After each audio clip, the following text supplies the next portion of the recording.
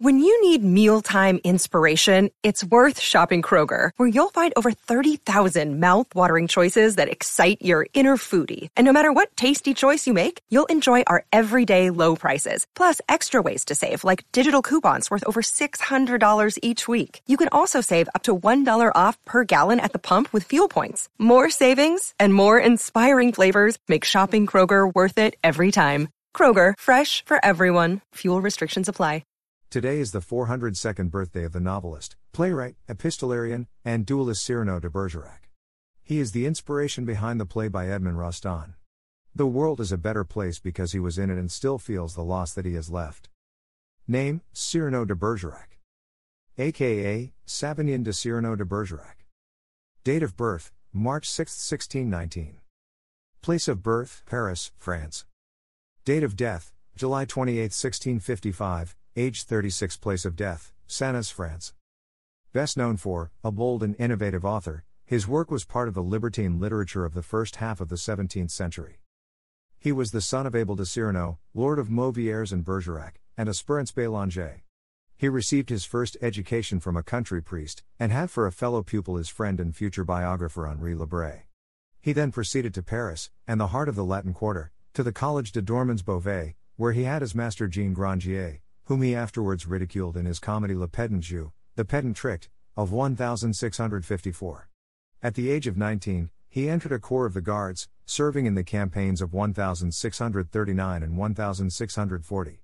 As a minor nobleman and officer, he was notorious for his dueling and boasting. His unique past allowed him to make unique contributions to French art. One author, Ishbel Adiman, varies from other biographers and claims that he was not a Gascon aristocrat, but a descendant of a Sardinian fishmonger, and that the Bergerac appellation stemmed from a small estate near Paris where he was born, and not in Gascony, and that he may have suffered tertiary syphilis.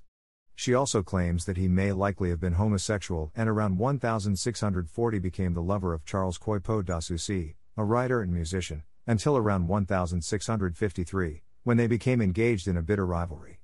This led to Bergerac sending d'Assoucy death threats that compelled him to leave Paris. The quarrel extended to a series of satirical texts by both men.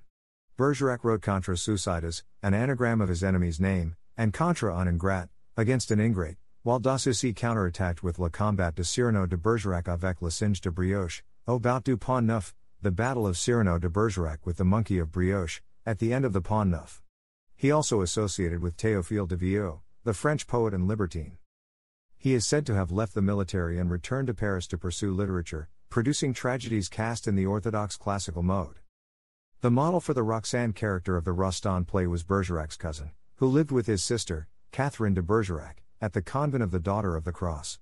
As in the play, Bergerac did fight at the Siege of Arras, 1640, a battle of the 30 Years' War between French and Spanish forces in France, though this was not the more famous final Battle of Arras, fought 14 years later.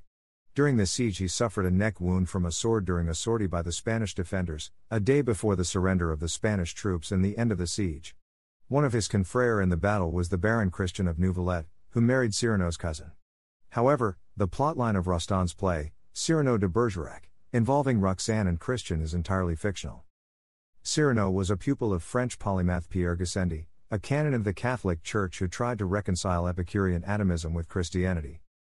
Cyrano de Bergerac's works L'autre monde, ou les états et empires de la lune, Comical History of the States and Empires of the Moon, published posthumously, 1657, and Les états et empires du soleil, The States and Empires of the Sun, 1662, are classics of early modern science fiction. In the former, Cyrano travels to the moon using rockets powered by firecrackers. It may be the earliest description of a space flight by use of a vessel that has rockets attached, and meets the inhabitants. The moonmen have 4 legs, firearms that shoot game and cook it, and talking earrings used to educate children.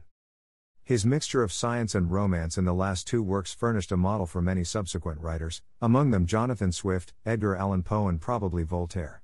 Corneille and Molière freely borrowed ideas from Le Pedant Jeu. His play suggests that he was injured by a falling wooden beam in 1654 while entering the house of his patron, the Duc d'Arpajon. However, the academic and editor of Cyrano's works, Madeleine Alcover, uncovered a contemporary text which suggests an attack on the Duke's carriage in which a member of his household was injured. It is as yet inconclusive as to whether or not his death was a result of the injury, or an unspecified disease. He died over a year later on July 28, 1655, aged 36, at the house of his cousin, Pierre de Cyrano, in Sannes. He was buried in a church in Sannes.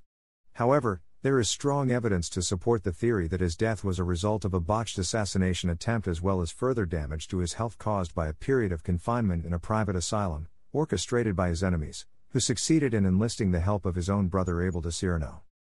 Author of books: Histoire comique des États et Empires de la Lune, 1657, History comique des États et Empires du Soleil, 1662, Ouvres comics, Galant littéraire, 1858. Wrote plays: La Mort d'Agrippine, 1654, Le Pétanchou, 1654.